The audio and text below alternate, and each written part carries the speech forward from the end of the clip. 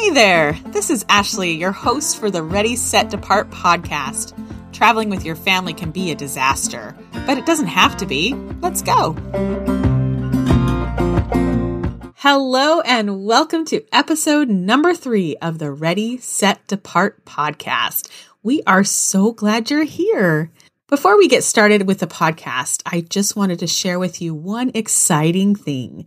You see, last week I was talking to my mother-in-law about the podcast, and she was saying how much she loved it, but she's not really a podcast person. She'd rather read it. So that got me thinking there might be other people who would rather just read it than listen to it on the podcast. So our exciting announcement is we now have a website. It is just the episodes right now, but I have some fun plans. So go to www.readysetdepart.com and definitely bookmark it. But you can find all of the episodes there and all of the transcripts for the episodes. So you can just read this instead of listen. My family often jokes with me that my favorite thing about traveling is the planning. Now, this is absolutely untrue, but it is a close second to the actual travel. I love finding interesting facts or great places to go. I love learning from others' experiences or mistakes, and I love knowing what I'd like to do, but I don't really like being scheduled. So let's plan a trip together today. As I see it, you can start your planning one of two ways. You can ask yourself, do I have a place in mind that I'd like to go? Or you can ask yourself, are we going to fly or drive? Traveling with your family can sometimes make flying expensive, but driving limits where you can go. So in my mind, it's a toss-up. I often start out with a place in mind that I think my family would enjoy. But last year, we decided that we wanted to go somewhere new for spring break, but we were going to drive. I will admit, road trips are a new thing that I do enjoy, but that's because I've learned a few things about myself. I cannot be in the car for longer than 3 hours at a time, and I cannot drive for 14 hours in one day. It's just going to make me grouchy. With that in mind, I went to Google and I typed in 9-hour drive from Seattle. And then I went down the list. Because the internet is an amazing tool, I got plenty of places to choose from. Banff would be cool, but it was still basically winter in the mountains, so no. Glacier National Park? I love national parks, but too cold this time of year. Calgary? At the time, getting across the border was still a little iffy, so no. Redwood National Park? That could be interesting. Then I started looking into Redwood National Park and took the idea to my family, and that's where we spent our spring break. Maybe you have a list of places you want to go. I do. Most of them right now center around national parks because I have a goal of going to all of the major national parks in my life. But some of them are because they're beautiful or there's something fun to do there or I want to see something in person that I've only ever seen in pictures. So your first step is to figure out where you want to go.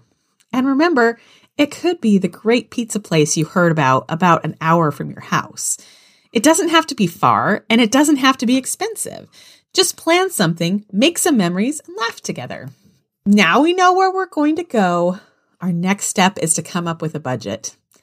I know that word can be scary, but it doesn't have to be exact. You can estimate a few things, but it's nice to know just about how much you're going to need to spend or save. Travel tip. If you're planning a cruise or a European vacation, someplace far away like that, give yourself plenty of time to plan. Cruises should be planned at least 6 months in advance, and a year is probably better. I like to plan our big overseas adventures the same way. There are a couple of reasons why. First, then you'll have something to look forward to, right?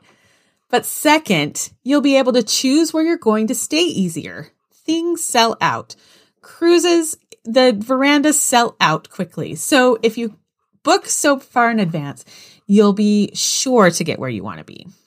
And third, you can have some time to save because you'll know how much it is and normally you can make payments. So that's a really great way to plan for some of those bigger travel destinations.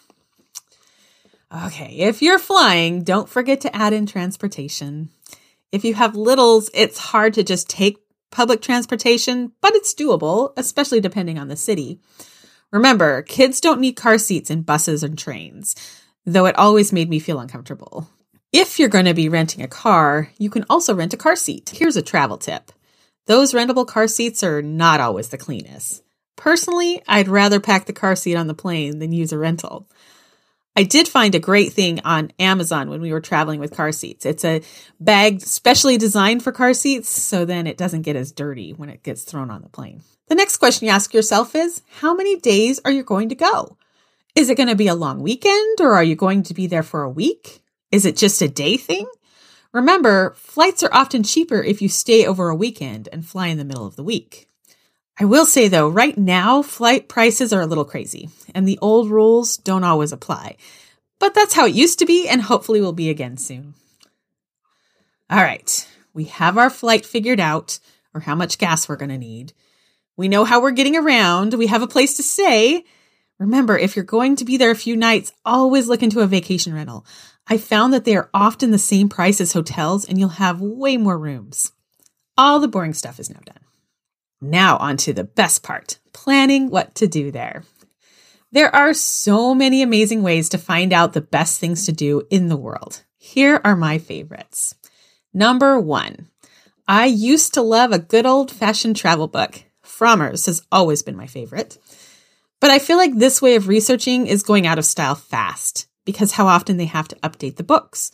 I would rather check it out from the library than buy it, but the library books are often out of date. It's a good place to start, but it's no longer my favorite place to find information. Number 2, podcasts are a new and fun way to learn about a place. And the best part is you can listen to them while you're doing other things. I mean, if you wanted to find out some interesting things about the Big Island, you just have to go to episode 2 of Ready, Set, Depart podcast. Number 3. YouTube is getting higher on my list of places I go to find out what is fun to do in new places. I'm a very visual learner, so seeing places is so much better for me. Take, for instance, when I was planning our Big Island trip. I kept reading about 2 steps for snorkeling. It sounded amazing. You step down 2 steps in the reef, and there you are, in deep enough water to see some really amazing things. I don't know about you, but when I'm done snorkeling, I'm not feeling like climbing back up 2 steps on a slippery reef. But I couldn't find anywhere that talked about how you got out of 2 steps. So I went to YouTube and I found a video someone had done of their trip to 2 steps. And they showed how you could swim around to a sandy beach to come back in. Perfect. But I also saw when I was watching that video that the area would be too much for Trooper, so we didn't end up going. Number 4 is Instagram. Instagram is not just for pictures of your food. You can find a ton of interesting things on Instagram. When I know we're going somewhere, I'll often search for an account that talks about hidden things. But the cool thing about Instagram is, once the algorithm figures out that you want to see something, it will suggest more accounts like that. So you'll get a lot of information that way. And like I said, I'm a visual learner. Just note, I have not used Facebook the same way, but I do know there are a ton of groups on Facebook. So search where you're going and you'll probably be able to find something.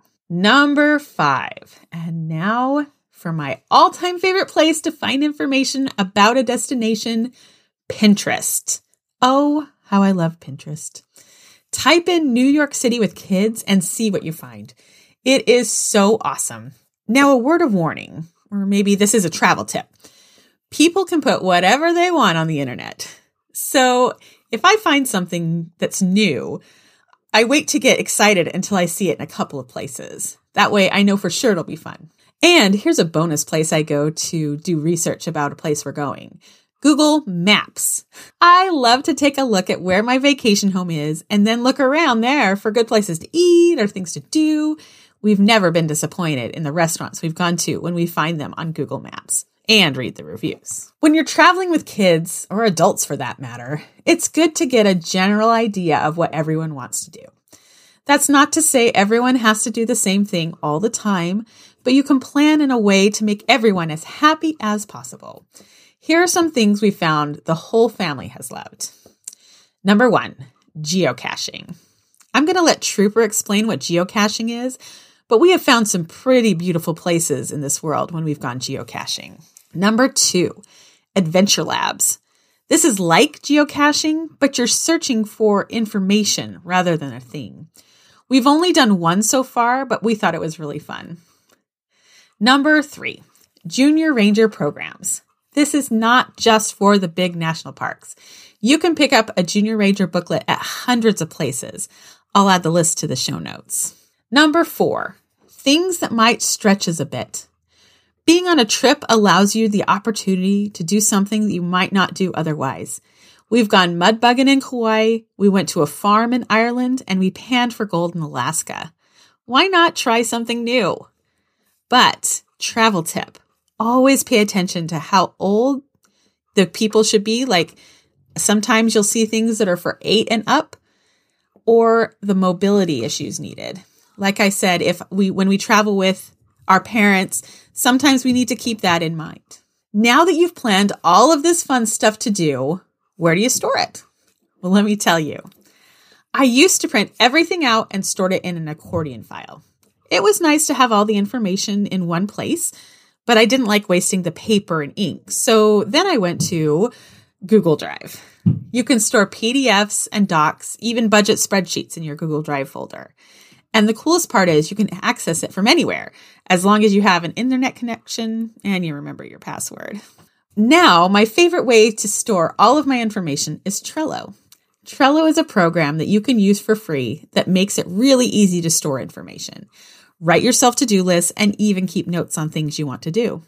Check it out at www.trello.com. And no, this is not an affiliate post. Well, do you feel like you're ready to plan your next adventure? We sure hope so. And now it's time for Trooper's Tips for Kids. Hey guys, have you heard about geocaching?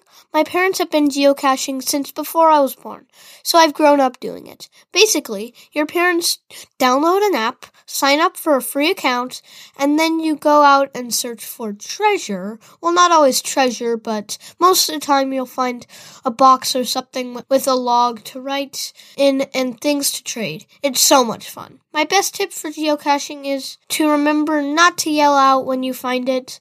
You don't want muggles, that's what geocachers call non-geocachers, to find a prize by mistake.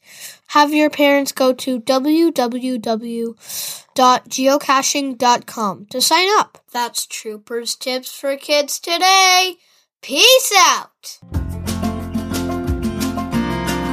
Thanks for listening. If you like this podcast, be sure to share it with your friends or even leave a review so others can find it.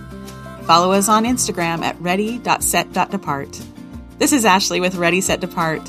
Remember, traveling with your family can be a disaster, but it doesn't have to be. See you next time.